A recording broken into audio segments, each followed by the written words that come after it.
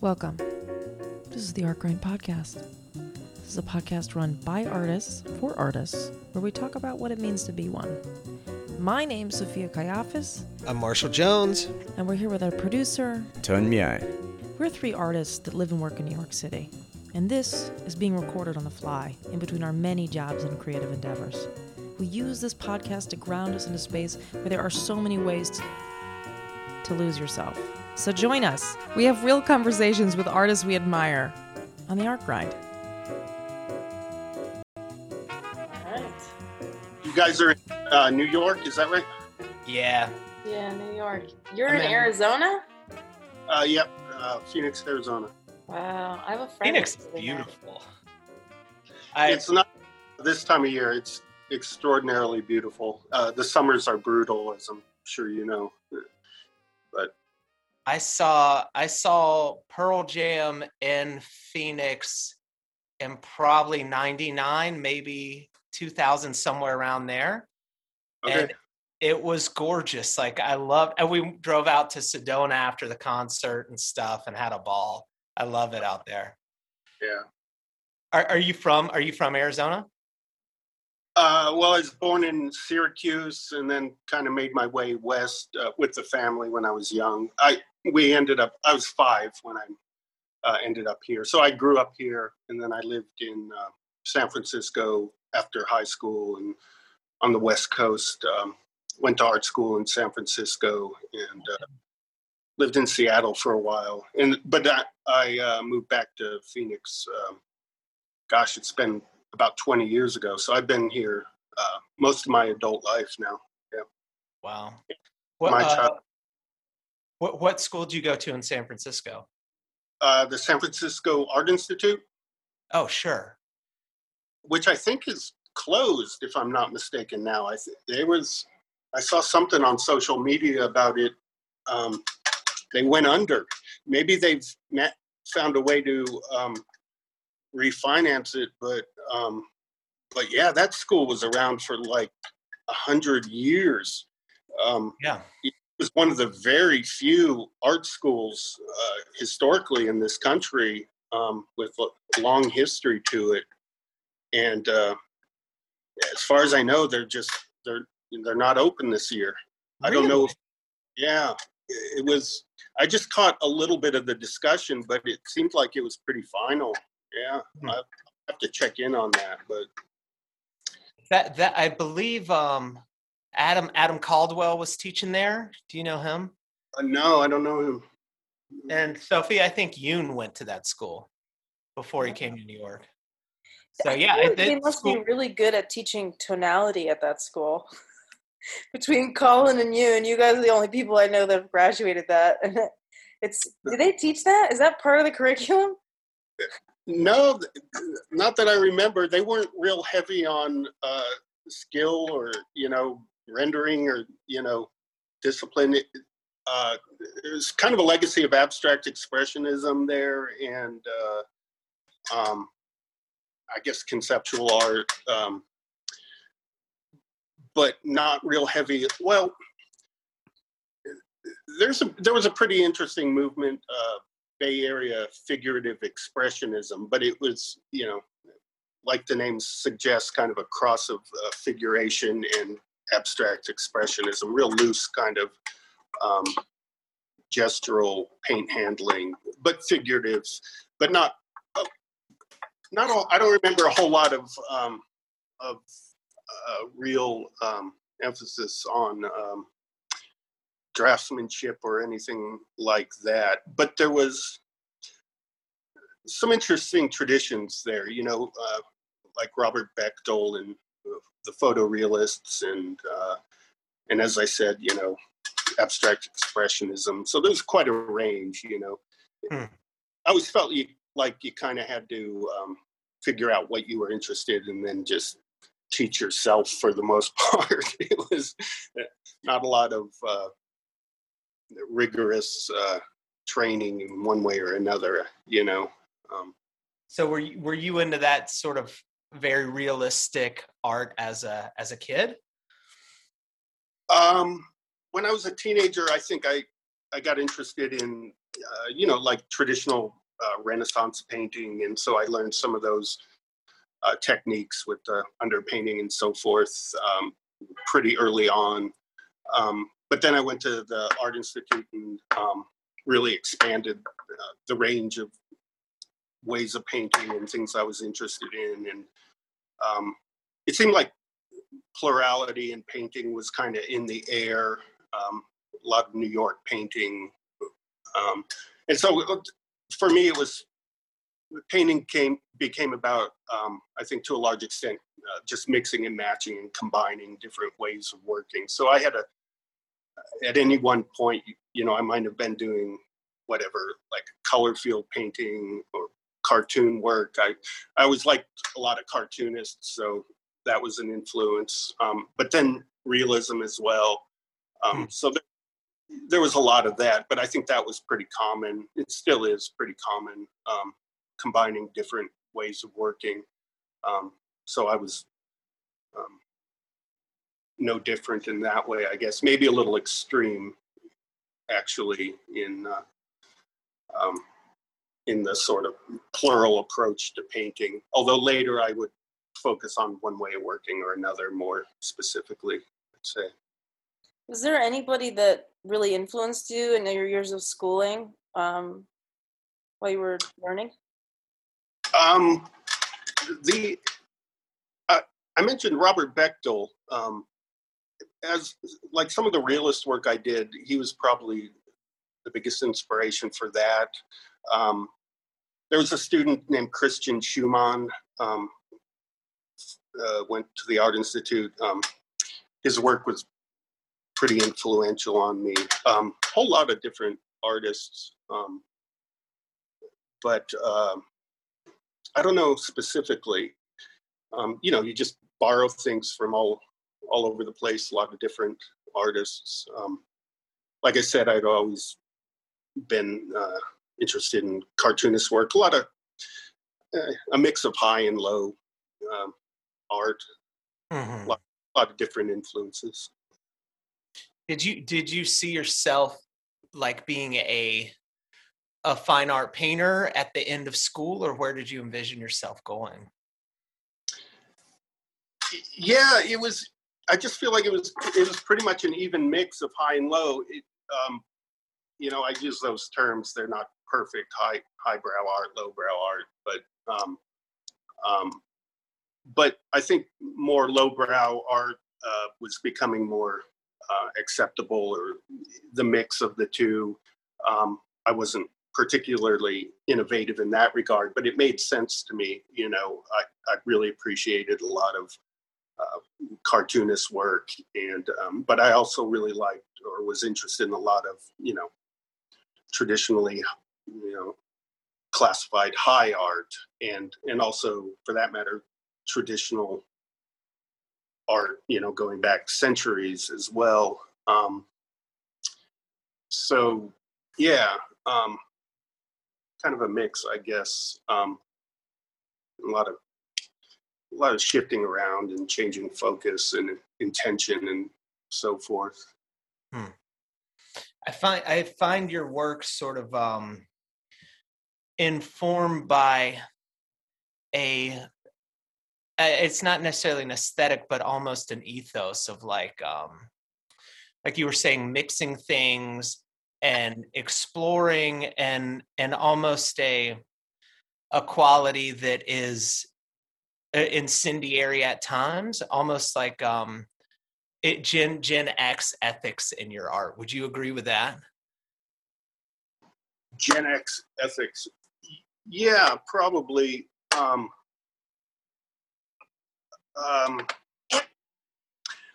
It's hard to say.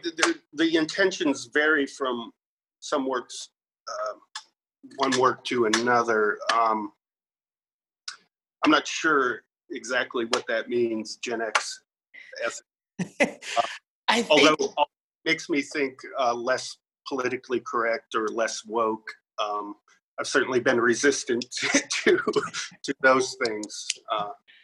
It seems I grew up a similar time you did, where it was it was just like there was a lot of freedom in that. And, you know, from like bands like Nirvana telling you, you know, most of this is bullshit, find your own path. And just like, I feel like I was sort of steeped in that. And I wonder if that influenced the way you see things too, you know? Yeah, I'm sure it did. I listened to, you know, all that music, Nirvana, and just think, I don't listen to too much music anymore, so I'm kind of recalling what I liked like the Butthole Surfers and Yes. Mr. Bungle and I guess, you know, some goofy stuff like Ween and all of the, well, I guess like Mr. Bungle especially, where, you know, they were very pluralistic in their approach of combining different, you know, genres of music and that sort of thing. That kind of plays in a little bit to what you're talking about, where, you know, there's no single one right way of doing things, and let's just, you know, mash things together and see what and create chaos, but then try to find the order in it and how to make it, you know, sense together somehow, that kind of thing. That might have been something I picked up in that whole era. Don't know. I don't know. I mean, that's, I don't know.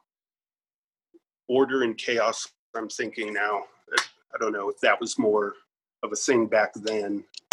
Like I said, I don't listen to too much music anymore. But Order and chaos is something that Sophie and I talk about quite a bit. Yeah. And it's like sort of like, I think maybe that's something I respond to in your work. It feels contained, but it feels a bit like a loose cannon at the same time.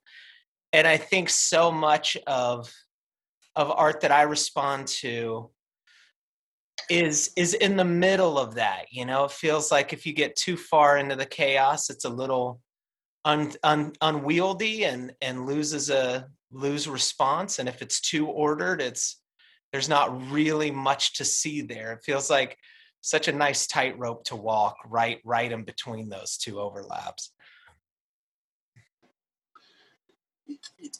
Yeah. I think there's always some sort of balance going on like that. It makes me think about a shift that's happening in my work right now. You probably don't have a whole lot of examples to observe from it, but I'm coming out of a period when I did mostly, I focused mostly on portraits of women or family portraits, and they were all sort of, they're based on photographs, and then I would distort them in a variety of ways. And I do studies on on Photoshop. I was kind of late to figuring out how to use Photoshop, but then I did about 5 years ago, and it became a very integral part of these portraits I was doing. But anyway, a lot of the painting was figured out in these studies ahead of time. So then the painting process was mostly just technical. Chaos and the experimentation tended to happen beforehand. And then the painting was more or less just executing what I had already experimented with and spent time, you know, sometimes chaotically, you know, experimenting with and figuring out. So the painting process itself was pretty orderly and without a whole lot of surprises or experimentation. And I worked that way for about, I don't know, maybe off and on, I'd say maybe 5 years or something like that. But I've just recently started to return to more.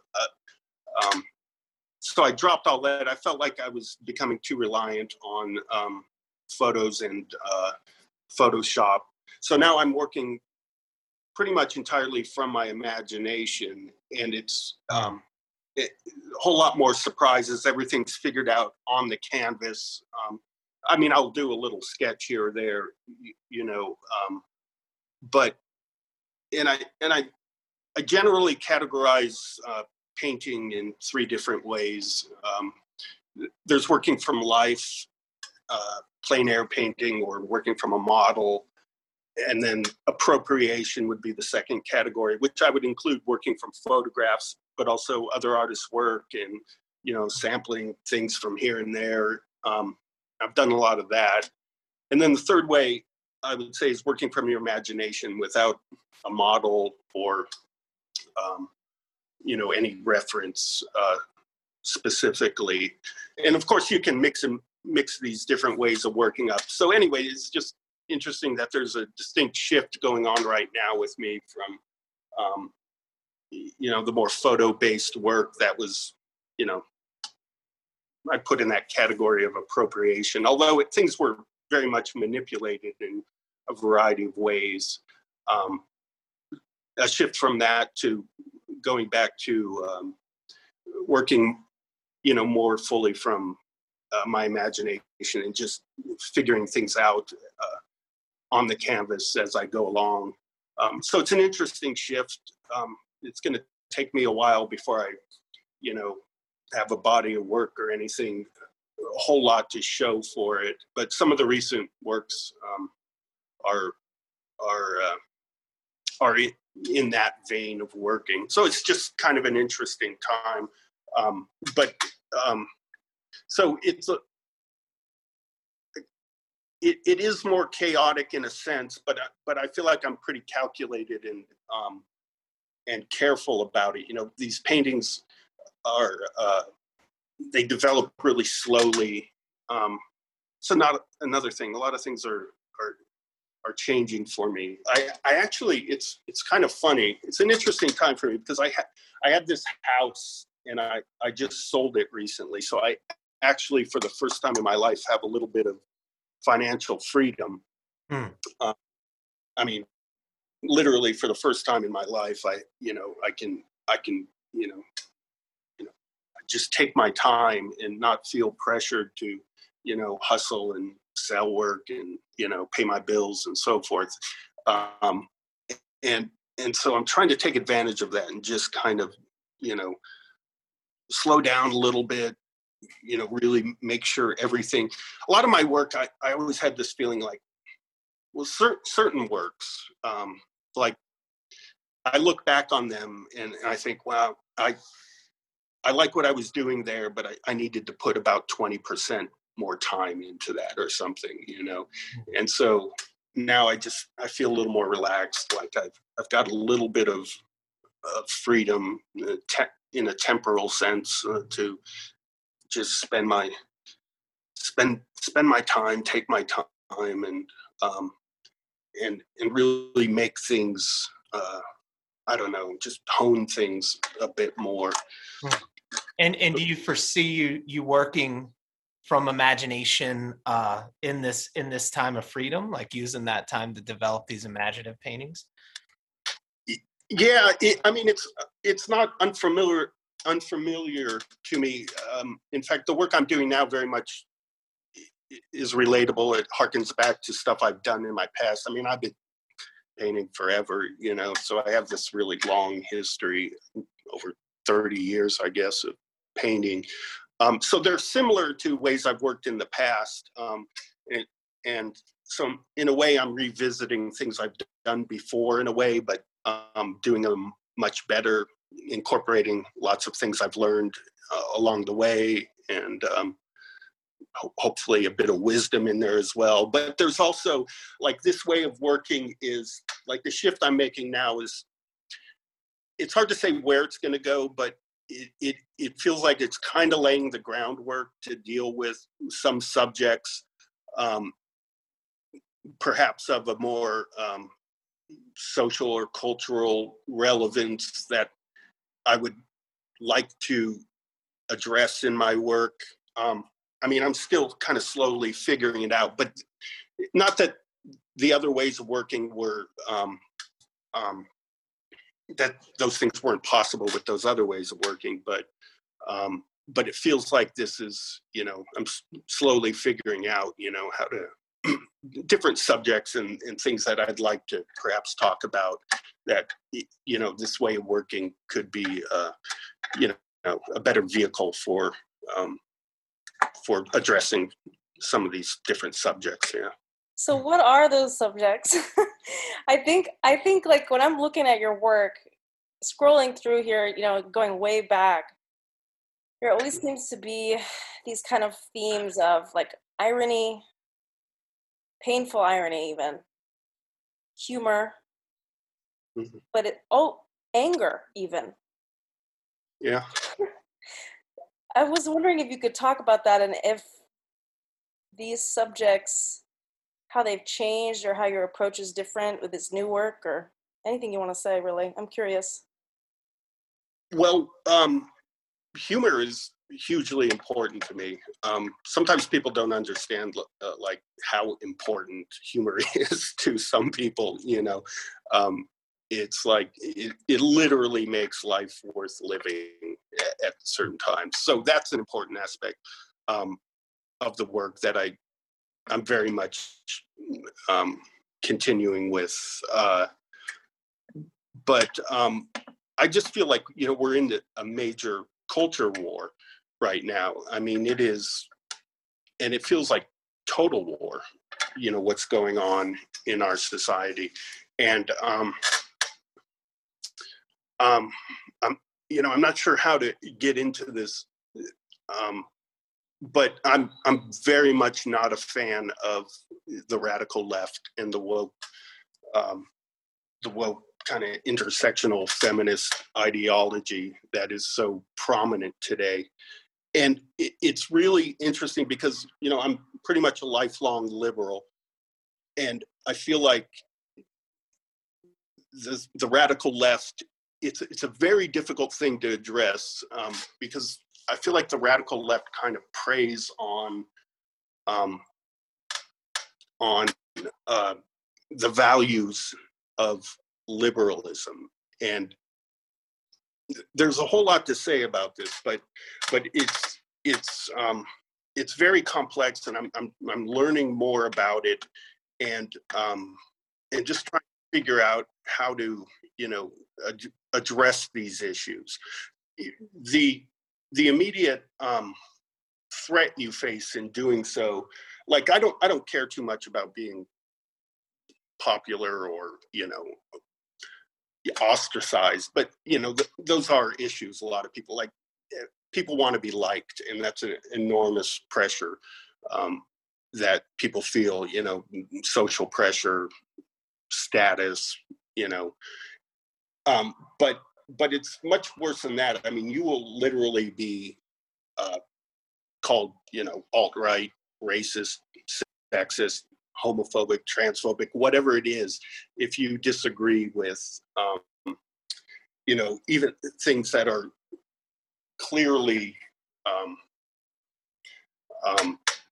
absurd or openly bigoted themselves. Do you feel like your work is pushing back against that? Well, that's what I'm playing around with a little bit, and I'm not sure how to do it exactly. It can take one form or another. Like there's certain works I did in the past that were openly sort of politically incorrect in a humorous sort of way. So humor will be invariably, I'm sure it will be a big part of this. But sometimes it'll take on the form of just a title for a work that sort of reuses the kind of academic, what I think of as a sort of academic pretentious language of critical theory, and the kind of language that seems like it's intentionally it's intended to sort of make people feel stupid, like, but it's often cloaking ideas that are either, really sometimes actually reprehensible, but often aren't really even all that complex.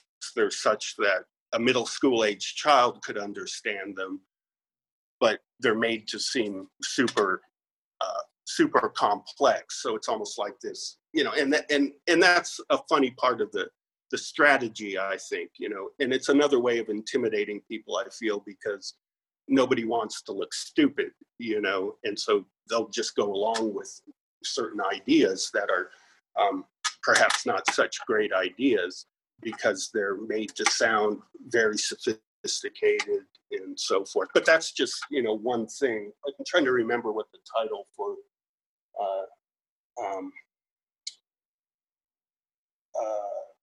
I can't remember right now. Anyway, I was just playing around with titles, that sort of use that, Would you be nervous kind of taking on these issues with painting sales and all that sort of thing? Would that make you nervous too?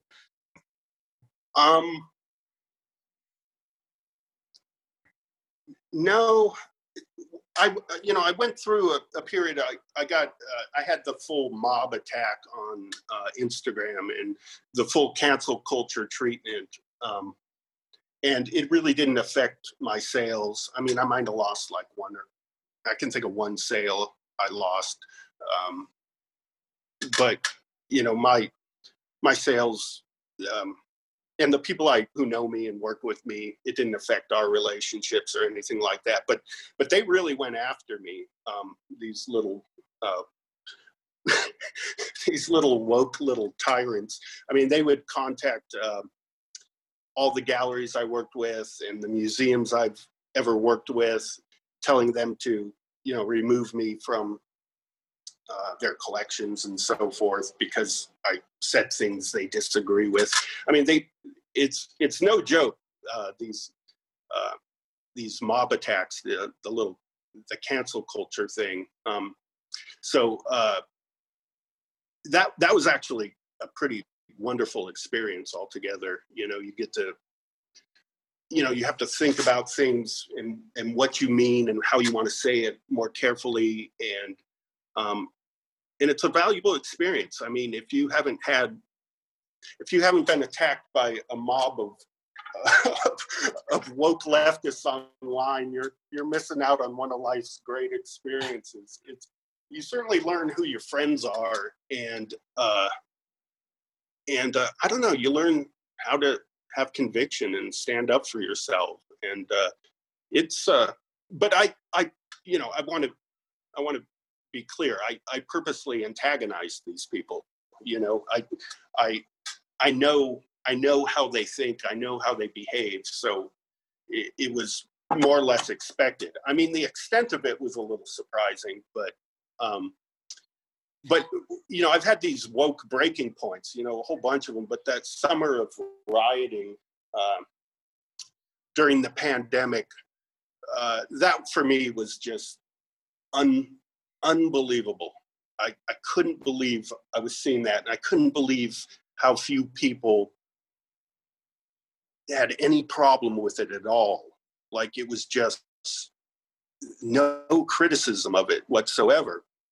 And so that it just started off with like some memes I was posting that I found on the internet in different places, and kind of mocking and making fun of the insanity that was going on.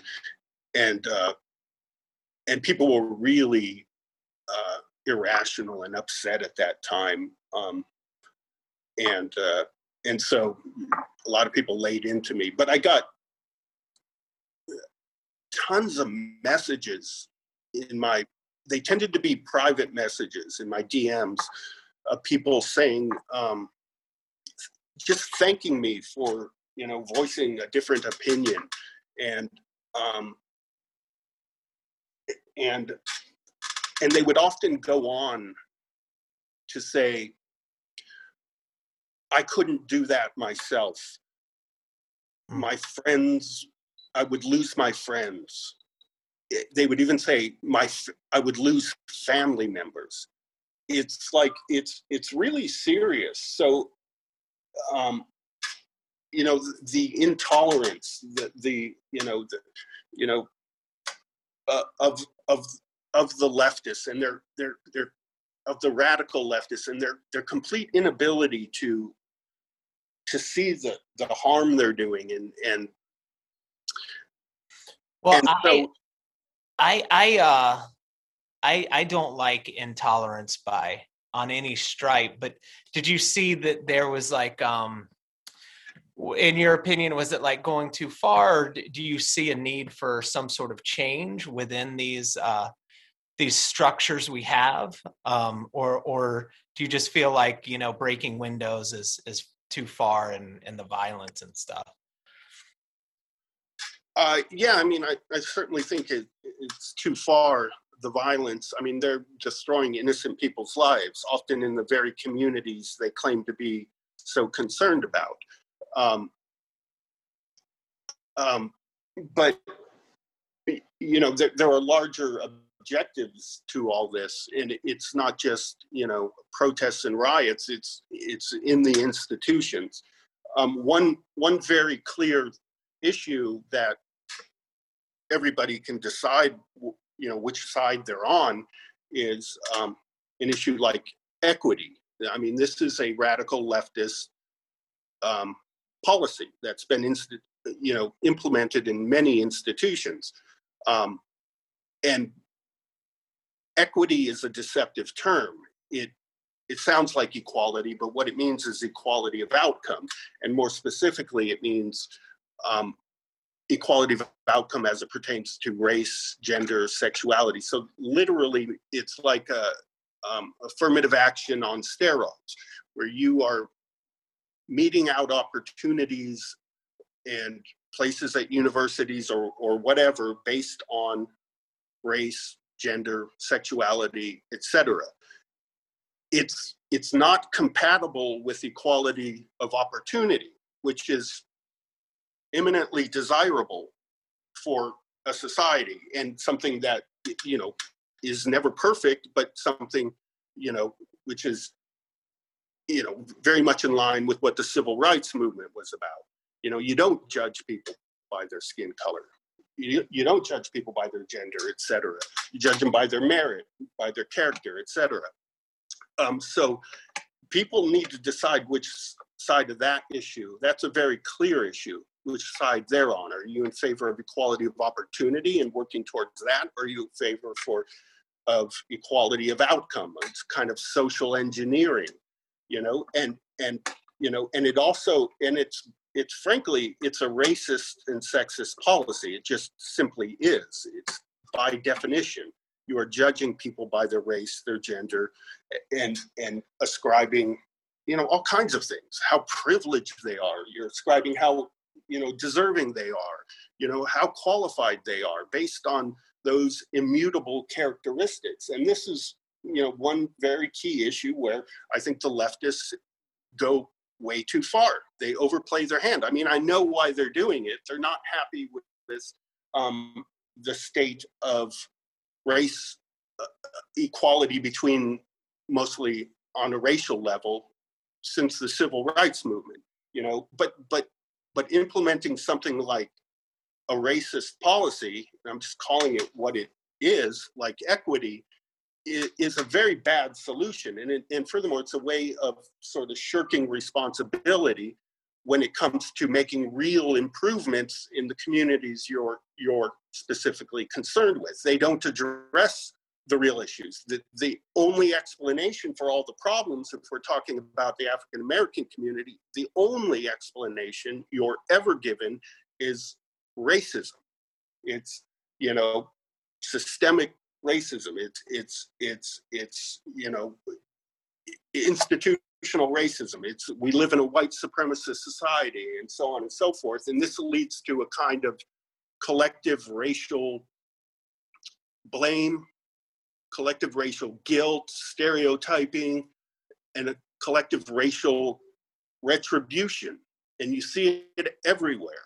It's in their language constantly, the woke leftists. And that's a really fucking bad idea. That kind of shit has never worked out well at any point in history in any society. So they're starting to go down a really dark road, in my view. these are complicated issues, I understand. But I just see really bad things coming if you know, if this stuff isn't somehow curbed. Because I have a question, Colin. Yeah. When I'm looking at your work, I'm like listening to you say these things, these kind Uh-huh. of really super politically charged, even emotionally charged ideas that have to do with having real balance in a way. It's an honest balance, I think, is what you're saying. You're kind of fighting this war for that through your work. But then, and I'm looking at this girl in a sweater with glasses, and she's got her hair is kind of muddied, and she's got this pink clouds behind her, and she just kind of looks like a loser. I don't. She looks like she's having a good day, but maybe it's not a good day. I don't know. I'm wondering if you can relate what you're saying back to one of these images and tell me how they're related a little bit more. You know what I'm saying? Not that one. Actually, not most of my work. So these are things I'm thinking about. It's sort of like how to address them in my work. I mean, I honestly don't want to even be thinking about this stuff or dealing with it. It's like I'd rather be doing other things. It's just so pressing. It's sucking you in. It's sucking you in. So, but I mean, those are just, to me, just joyous, kind of goofy paintings of, you know, well, they were kind of, those portraits of those kind of goofy looking girls were sort of funny. I like them as well. I just like them. They have no political relevance or so. Maybe you know, they do though. Maybe they do. Maybe it'd be kind of a stretch. I mean, well, I'll say this: everything has, you know, if you to the woke leftists, everything is about race, gender, and all these issues. That they see racism and sexism everywhere, and so everybody's forced to deal with this stuff. So, but Colin, does an image like that bring you joy? Do you think it's, when you're painting it, do you find joy in it? Yeah, I'd say so. I love the time, the quiet, the solitude. It's a great joy and a true privilege to have just time to you know, work on these paintings and sort of just give them the time and sort of lovingly kind of make everything fit together and work out the way you want them to. Yeah, I like the results of those paintings, the portraits. Those were the ones that were kind of, I would do the studies in Photoshop often. So I more or less knew the results ahead of time. And so, and for the most part, I liked the results because I have a lot of history of doing paintings that I was excited about doing, but I would hate the results, you know. I'd feel very hopeful and the process was exciting and so forth, but a whole lot of work that I was very unhappy with the results, you know. But I liked the portraits. That was a fun period.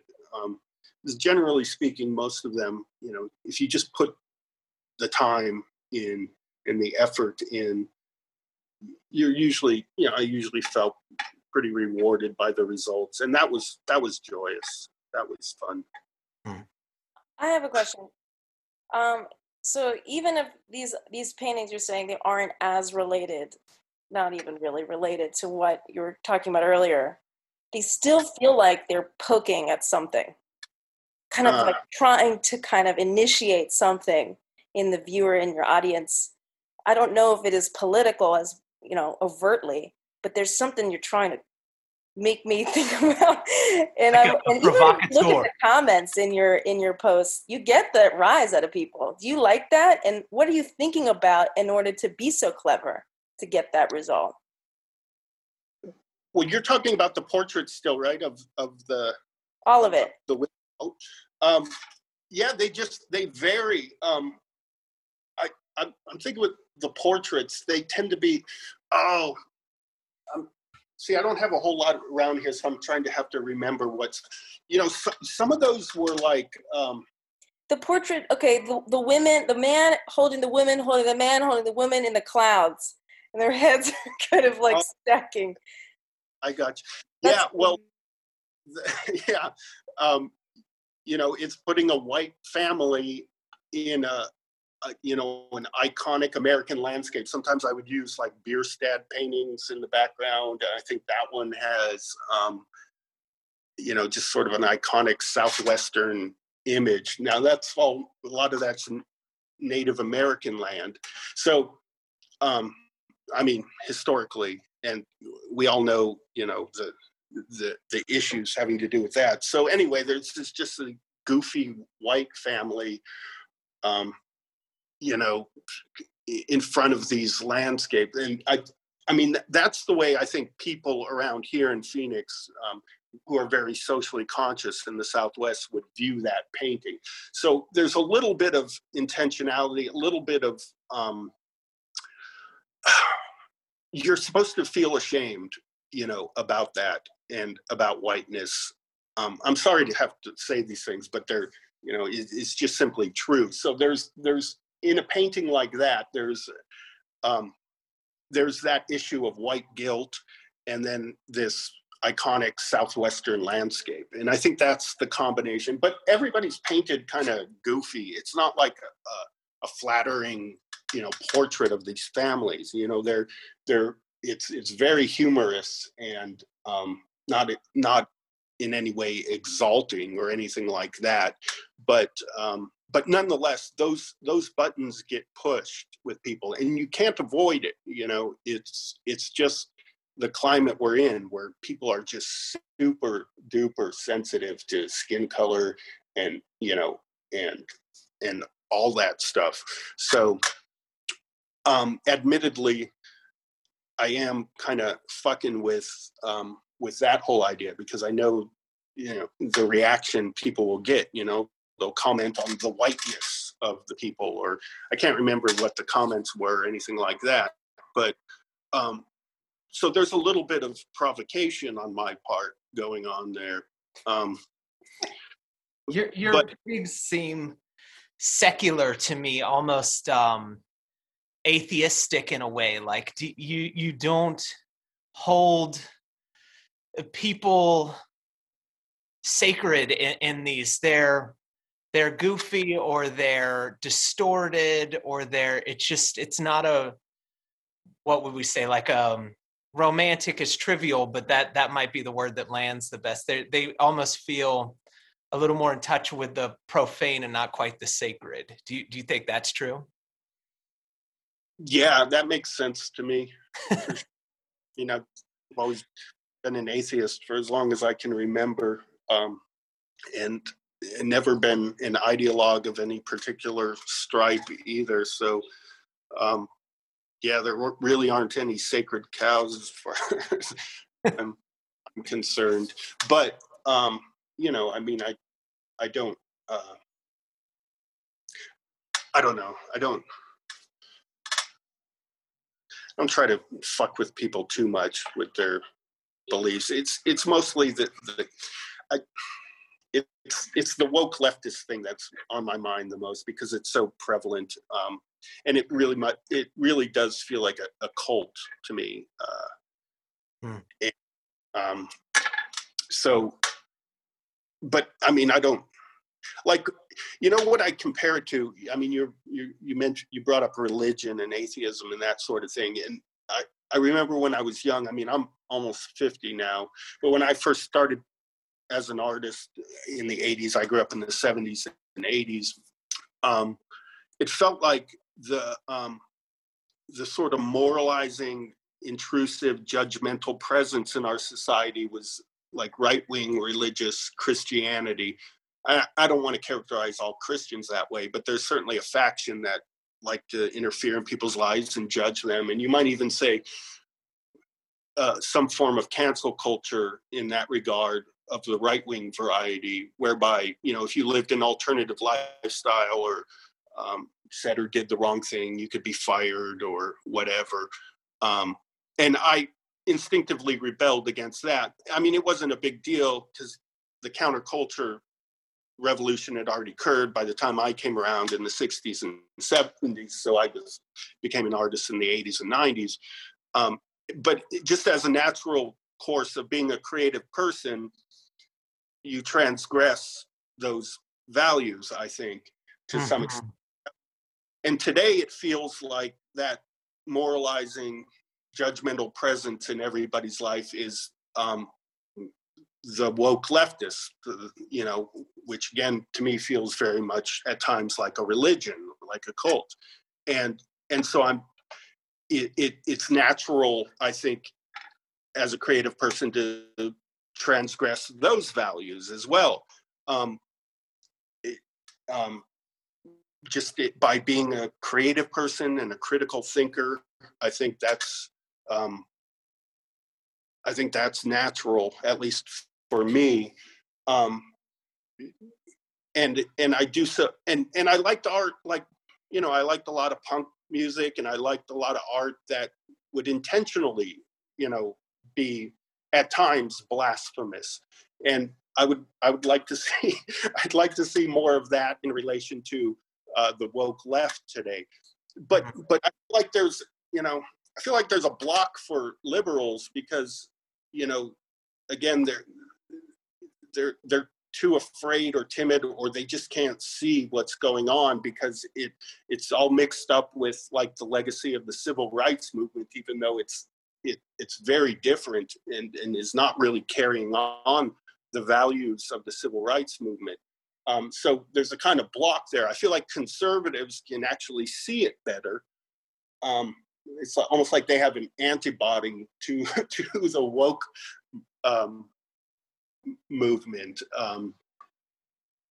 And I don't know what that is exactly. I think it's got something to do with the emphasis on personal responsibility or something like that. I'm not sure what it is. But they're definitely susceptible too, because it's all under the, you know, the threat of. I'm sorry. Go ahead. Who's first? You okay? Go ahead. You can go, Sophia. You want me to go? I was just gonna say, Colin, I hear you saying this, getting like kind of revved up talking about it. You're sucking me in, even, you know, like I hear you. I hear your points. They're resonating with me in some way. And I see your paintings, like, so often, like, these paintings are about what you don't like. You're painting against something. This is not what I want. This is not what I want to see. These things are not okay. Do you have paintings that are there any aspects of these paintings when you're painting what you do want to see, what you do value, and what you do believe in?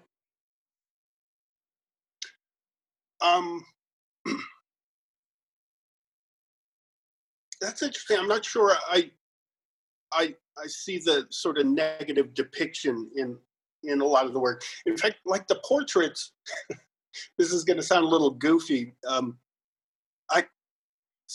I went through a divorce like 5 years ago or something, and I started doing these portraits of, you know, young women, and they were kind of goofy, and they were sort of like a positive presence in my life. Just having, I mean, I don't want to make it sound like I was living in a fantasy world or anything like that, but there was, they created a kind of, I don't know, just a female presence in my life that at that time was lacking for obvious reasons, because I went through this divorce. But so I don't know. I mean, I look at them as, and I mean, to me, they're very earthy. They're not stereotypical or romanticized. I mean, they are in a way, but in an ironical sort of way. They're kind of goofy and earthy and both sometimes beautiful, but also really goofy and kind of sometimes a little ugly at the same time. So I don't know, they felt like a positive presence in my life. It didn't feel like I was painting something negative. But there are other works that are probably more, I probably do feel like I'm painting something. Yeah, I mean, there's certainly works that I'm depicting things that are not, that I don't find admirable or that, and I never feel like I'm really glorifying anything. But for example, like there's a painting here. This is an old one. It says Maryland Athletic Club, and it's these kids at a baseball. They're sitting for like a baseball team picture. Okay. At no point when I'm looking at this do I feel like you love or care about any of these kids, or do you believe in their team, right? I'm wondering, like, what makes you want to paint it is what I'm saying. Oh, so you're going way back. Okay. That it's funny you say that, because that was from a family photograph of I think I'm even in that painting as a little kid, and my brother is in there too. So it's funny. I mean, I'm not full of self-loathing or anything like that, but it was just, I mean, that was in the 70s, and I don't know. But it's not exactly nostalgic, like everything was perfect back then either. I mean, it was goofy, and I don't know. But I don't remember having like any strong negative feelings. I mean, I didn't have a terrible childhood or anything like that, so there wasn't like trying to express the horror of the. How did you grow up? Mostly here in Phoenix, single mother, kind of lower middle class, with my brother and I. Yeah, that was. We were born in Syracuse, then we lived in Kansas for a while, and then we finally came out to Arizona. So a pretty small family. There wasn't any relatives nearby, so not a big family or anything like that, but plenty of friends and good childhood, lots of love. Riding bikes and going to Little League games and all that sort of thing? Yeah, pretty normal. Were you painting as a kid?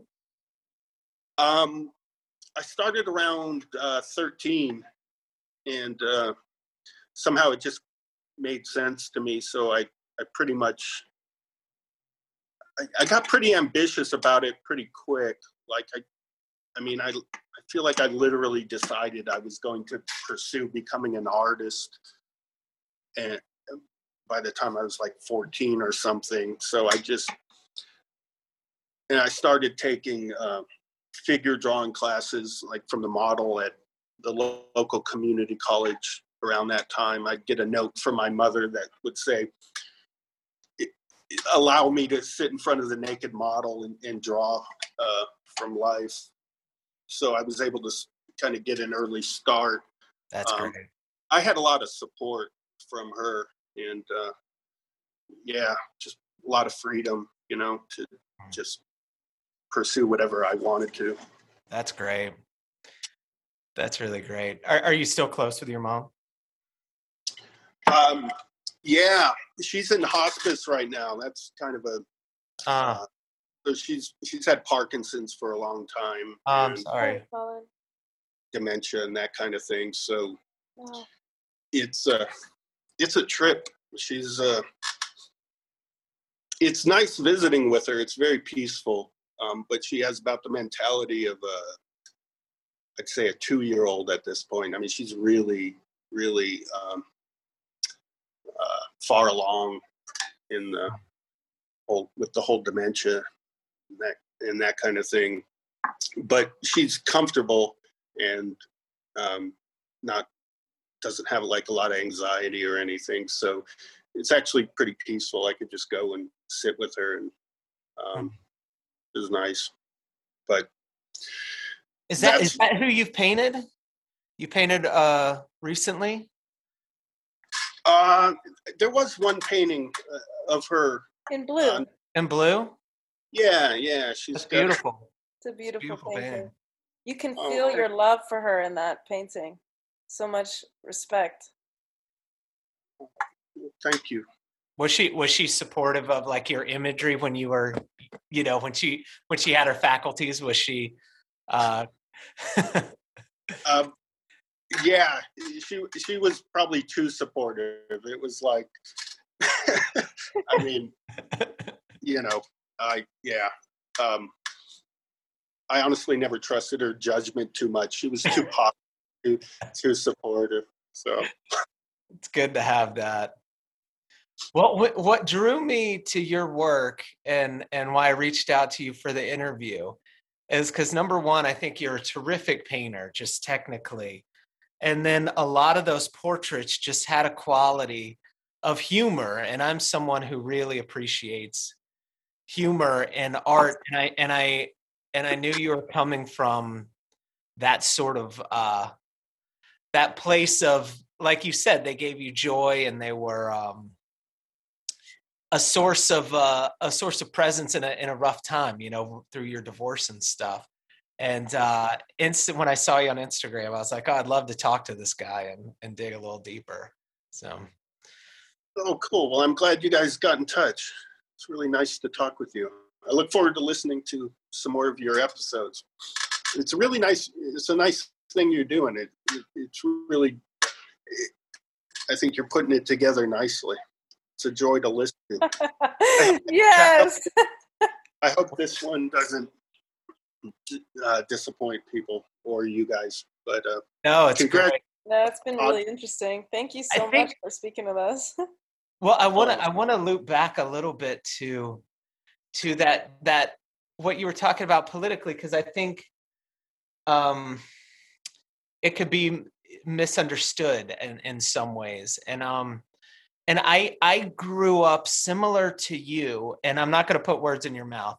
But I grew up, well, this is probably dissimilar, but I grew up very religious and highly conservative. And like in my teenage years, probably what I picked up about saying you had kind of a Gen X aesthetic or ethic, it turned out that those were sort of, there was something villainous about the people that I was with. Do you know what I'm saying? Like, they were trying to silence people. They were prejudiced. They were homophobic. They were all these sort of things. And all that kind of got wrapped up into trying to silence people, and the music we listened to and punk rock. And it was all about voices, no matter what, should be allowed to be heard, and then it feels like as we move, I see you frustrated because it feels like there is a censorship coming from you said you identified as a liberal. I do as well, or did, whatever. I'm fairly apolitical at this point, but it was like, now it feels like there's censorship and silencing on another side. Is that sort of your frustration? Am I reading that right? That's what I'm getting. Yeah, very much. That's it in a nutshell. It gets really complicated, and there's a long history to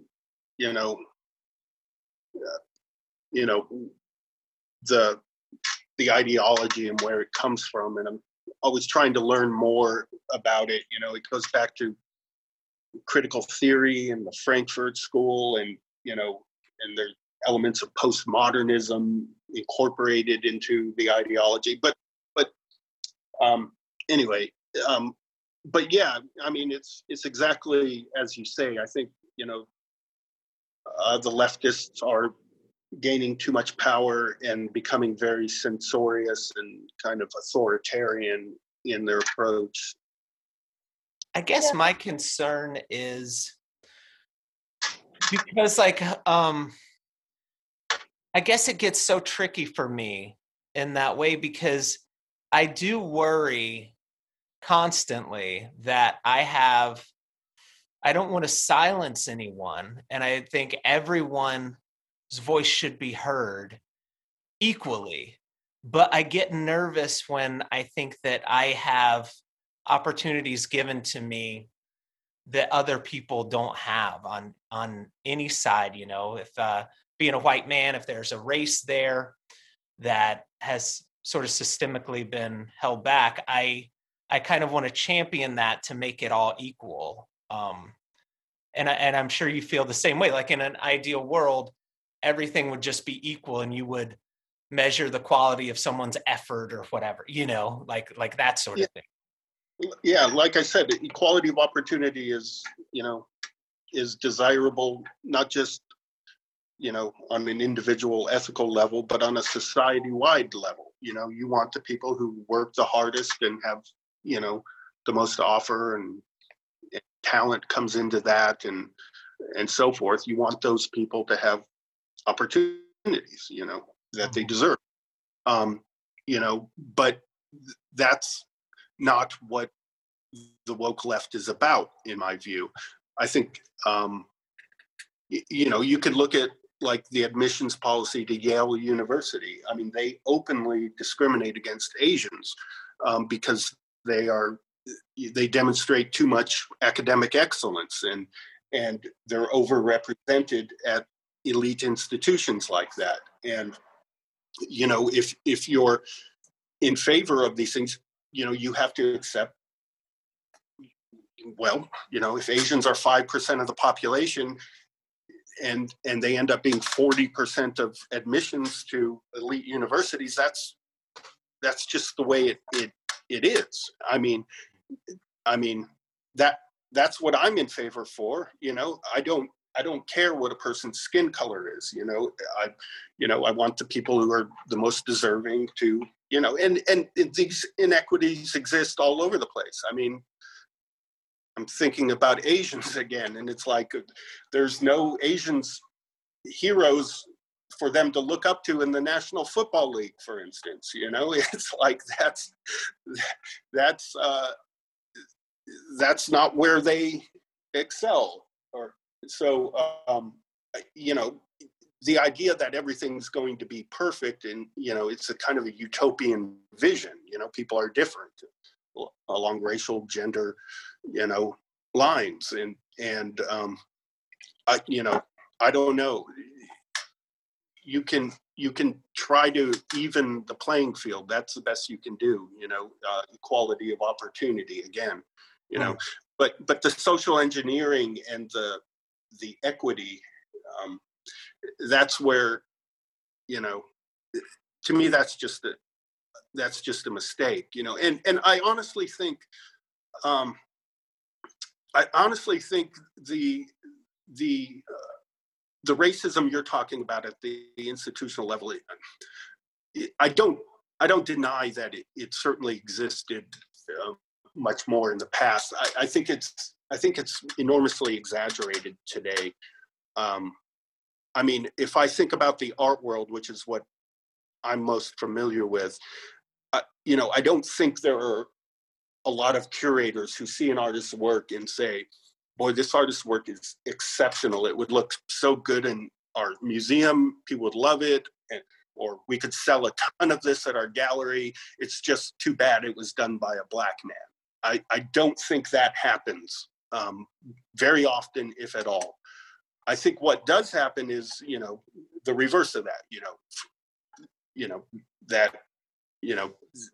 we just don't need another white male artist. I think that's very, very common. And I'm not bemoaning my fate or anything like that. I'm fine. I do fine. I don't like it on principle. I don't like the equity. I don't like judging people by skin color, even if you're doing it in the name of, you know, if you believe you're doing it in the name of social justice, at least not on that institutional level. We all have our personal preferences and, whoever we want to date or the people in our family and so on and so forth. You're never going to remove all of those things, but I understand removing them, stigma, along race and gender in institutions and on a society-wide level. I think people tend to exaggerate or underestimate, for political reasons, how far we've come, how much improvements have been made in our society. And, I'll cite the obvious thing that we had a twice elected Black president. This is the most powerful man in the world.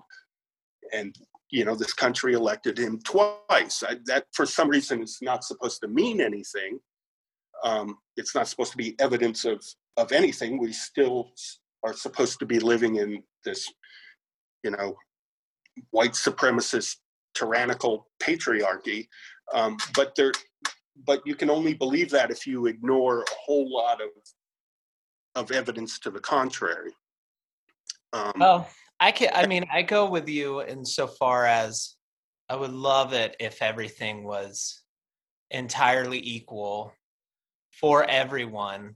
I feel like that's so complicated to try to achieve. And I just worry. I feel like personally, I've gotten opportunities because of my sort of being white and male and well-spoken and all those sorts of things. I feel like I've gotten unfair opportunities, and I worry that it's at the stake of equally talented people as me who haven't gotten those opportunities.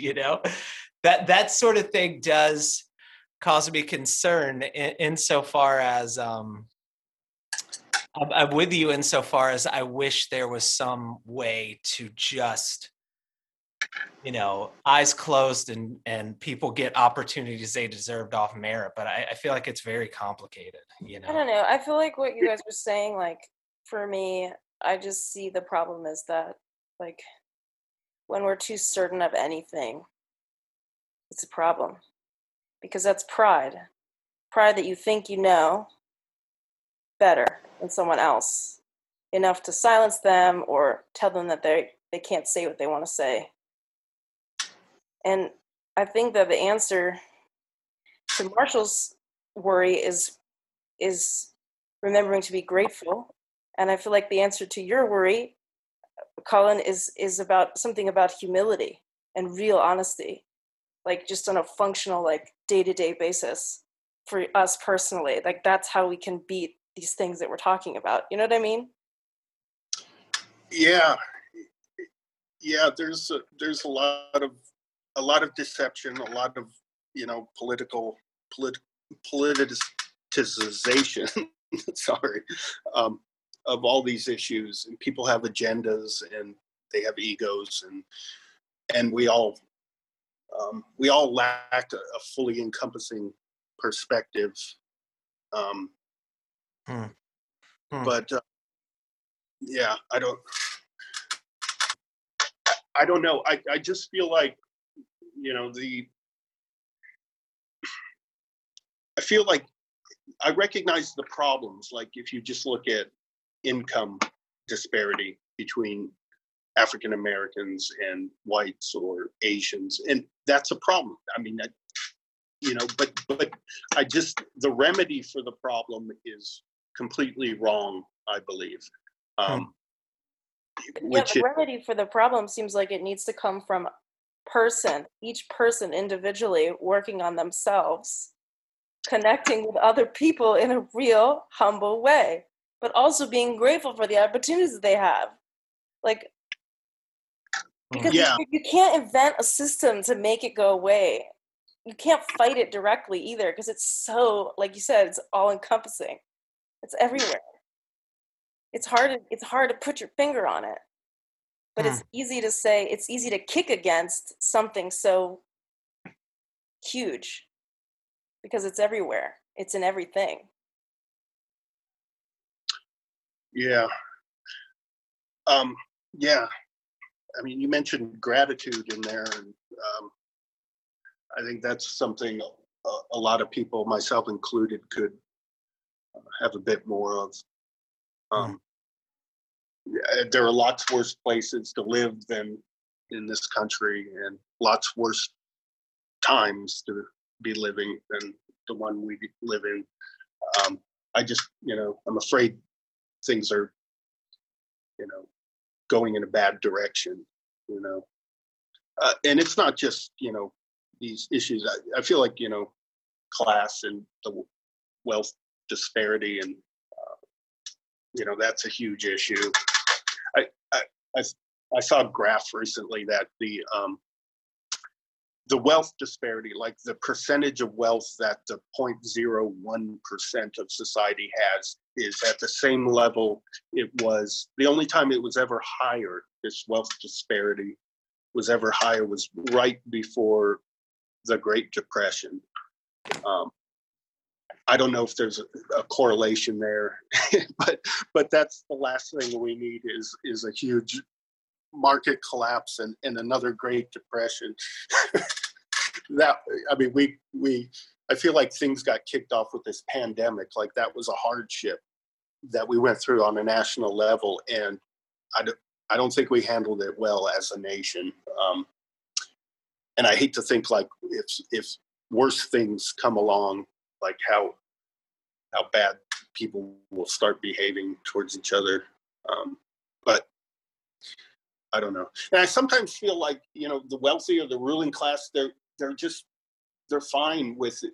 As long as it's just about race, fine. Just don't make it about class. Don't come after our wealth, And so I sometimes feel just stupid for even involving myself in these issues, although I think it's kind of unavoidable, because, I feel like the real issues are more to do with class and the enormous wealth disparity. I mean, everywhere we look for contradictions, we can find them.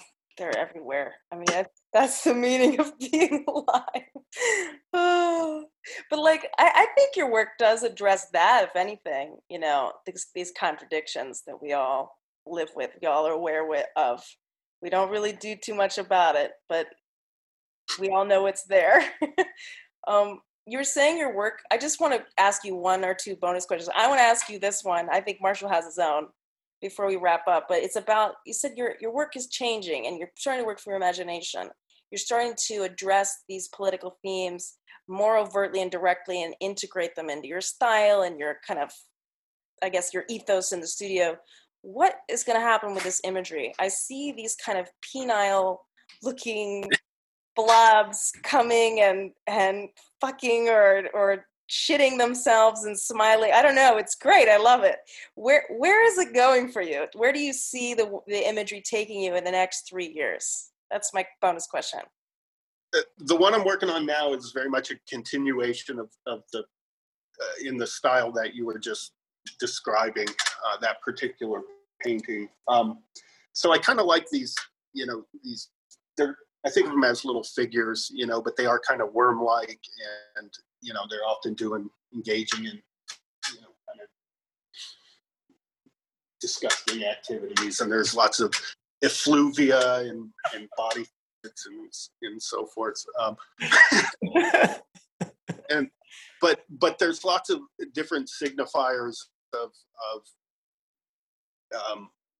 that I was starting to put in of whatever political orientation, or like some of my, I think we're wearing like little berets, like little communist berets, and then there were others that had a kind of like some of the new ones. Just it's remarkable the sort of different cultures and ideologies you can reference just with hats and helmets and different headgear. So anyway, they're just like these figures, and then I'm relating them to each other in a variety of different ways. But I'm continuing with that. I'm just sort of seeing where it goes. And your that middle, those like works like for the last 5 years, those feel like there's like a transfer process or something getting them on the canvas. And then the more penile ones feel like you're just drawing right on the canvas with paint and working them out that way. Yeah, exactly. That's the shift. Hmm. Or I'm just working real slow and deliberately right now, kind of carefully and just sort of slowly building these paintings. The one I'm working on now is about 5 by 6, so it's much larger. Um, and I'm about a month and a half into it already. I'm sure it'll take at least 4 months. So um, it's So it's it's for how me. It's, open how open to change are you when like you're I don't know if you're working on a little design or some sort of shape, and then I'm sure you're painting the like I've seen a little bit how you're drawing them in. Are you going over a lot of them, or are you responding to what the canvas is telling you, like sort of like, oh, now it looks a little different. I got to put some things here. I got to do some things here. How intuitive is it? it's very intuitive, but it's slowly building. Like I'm building a language and a kind of array of images or perhaps iconography that I'm starting to reuse in some of these. So, like I said, they're similar to works I did. I mean, really long time ago, like 20 years ago. So there was some precedent for it in my past, but just the last couple ones, I did a drawing and then the painting that Sophia just described a little bit of. So I'm sort of just building the characters and the iconography and the whole subject matter. It's developing slowly. It's, I hate to sound like I'm off in my own little world or anything, but it is kind of like building a world up.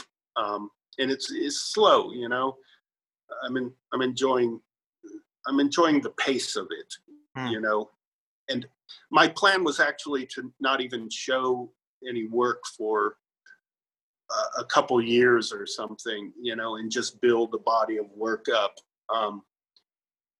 And I always, which is interesting to me because I always worked at such a, I don't know, a feverish pace. Like I just put in tons of hours, like just to be able to work full time as an artist. Because I had a lot of different jobs when I was younger,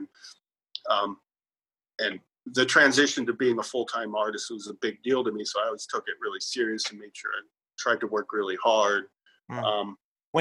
How old were you when that happened?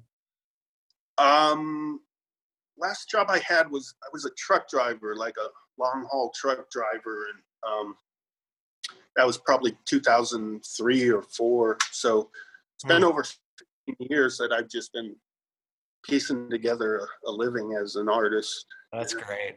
That's amazing. The long haul truck driver sort of prepares you for long hours in the studio, huh? Just sort of like. That was my favorite job. I mean, it was demanding. You're away from home, but I liked it. I don't mind solitude, and it was kind of like you're your own boss. Which was appealing to me. And then you just end up somewhere new every night. And I would carry sketchbooks and that kind of thing, so I could always keep my artistic practice alive. But it does get kind of demanding, on the road all the time. In your opinion, what makes a great painting? Ooh, I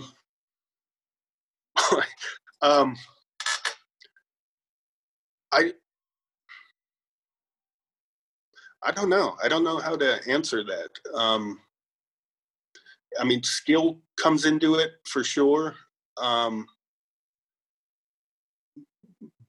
often there's I don't know, some strange confluence of events that occur and make a painting better than the artist could have hoped for or intended to. Often it's the reverse, like you make all the preparations possible and have the best intention and work as hard as you possibly can, and it just doesn't work out very well, or it's only mediocre or something. So there's some element of chance in there. Right place, right time, right subject, right technique, and so forth. But certainly experience and skill, and in whichever way you work, those things figure in, of course, heavily. So yeah, chaos and order, man. Yes. Hey, what's the most important thing your art has taught you? I don't know if it's the most important, but it's what comes to mind right now. Something having to do with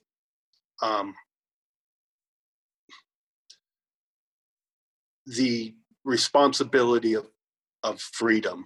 I think that was a big part of why I became an artist. Was it seemed like I wanted to be as free as possible. And of course, it turns out to be a very difficult career path. And you have to work very hard, and you have to be very disciplined. I think, I mean, perhaps not overwhelmingly so, but I don't know, something about that, perhaps, like the responsibility of freedom, or working for freedom, or perhaps freedom in discipline, something like that. I'll go with that. Oh, I like that answer. That's kind of beautiful. Because you have a sense of humor in your work. We ask this to a lot of people, not everybody, but what do you think about Thomas Kincaid's paintings? I know who you're talking about. I haven't spent a lot of time looking at them. They just look like kitschy paintings to me. I know he was very successful, wasn't he? Yes. He had quite a racket going. The most sincere of all time. Are you saying that ironically? Yes. But also, no. That's the thing about him. Yeah, that sounds about right. I didn't have strong feelings about it. It seemed like, he had a racket going, and people bought it. Good for him, I guess. I mean, I wasn't terribly interested in the work as art. It wasn't appealing to me. Who do you look at for inspiration, or whatever, art historical mentors or whatever? Surprisingly little, to be honest with you. I feel like I'm kind of embarrassed to say it. I go on Instagram a little bit, and there's a lot of artists whose work I see and I like, but I don't really go on websites or look at art. I don't go to museums or galleries anymore. It's a little odd, but I'm just more interested in other things. I love painting. I mean, I remain completely, in terms of creative fulfillment, completely engaged with painting. I do it every day, and it's challenging and interesting, as challenging and interesting as always. But I just look at other things, reading and podcasts and lectures and stuff on other subjects. A lot of history and a lot of stuff having to do with ideology and the current cultural affairs. You referenced Bierstadt in one of your paintings, and he was, of course, a painter of sort of like Western expansion, and it reminded me, like, you came from New York and then went to Phoenix. He was sort of from the East Coast and went west. Were you thinking about that when you painted it? A little bit. I mean, I kind of can place him in the history of the country, and roughly you know, as an artist who is related to, you know, ideas like manifest destiny and like you say, the westward expansion of the country and the population. So he was kind of, just sort of fully embedded in that part of the history of the country. And just a great fucking painter. I mean, that's another thing, just on the artistic level, just, you know, mind blowing. Yeah. What is the art scene like in Arizona? Do you I know it in terms of sort of like there's a big indigenous art presence and stuff like that, but in terms of like galleries for your type of paintings, is there much of a scene for that? Not really. Hey, I got to tell you, I'm down to about 10%. So just in case we get cut off on my battery. Okay. But we'll wrap it up anyway. So. Okay. Yeah, I've shown a lot in Phoenix, but I never really had gallery representation. I always did better outside of Phoenix. And I don't really show much here anymore. It felt, I don't know, it felt like about 15 years ago, I was really hopeful about the scene. There were some new galleries and they were kind of progressive in the artistic sense. But a lot of them petered out, and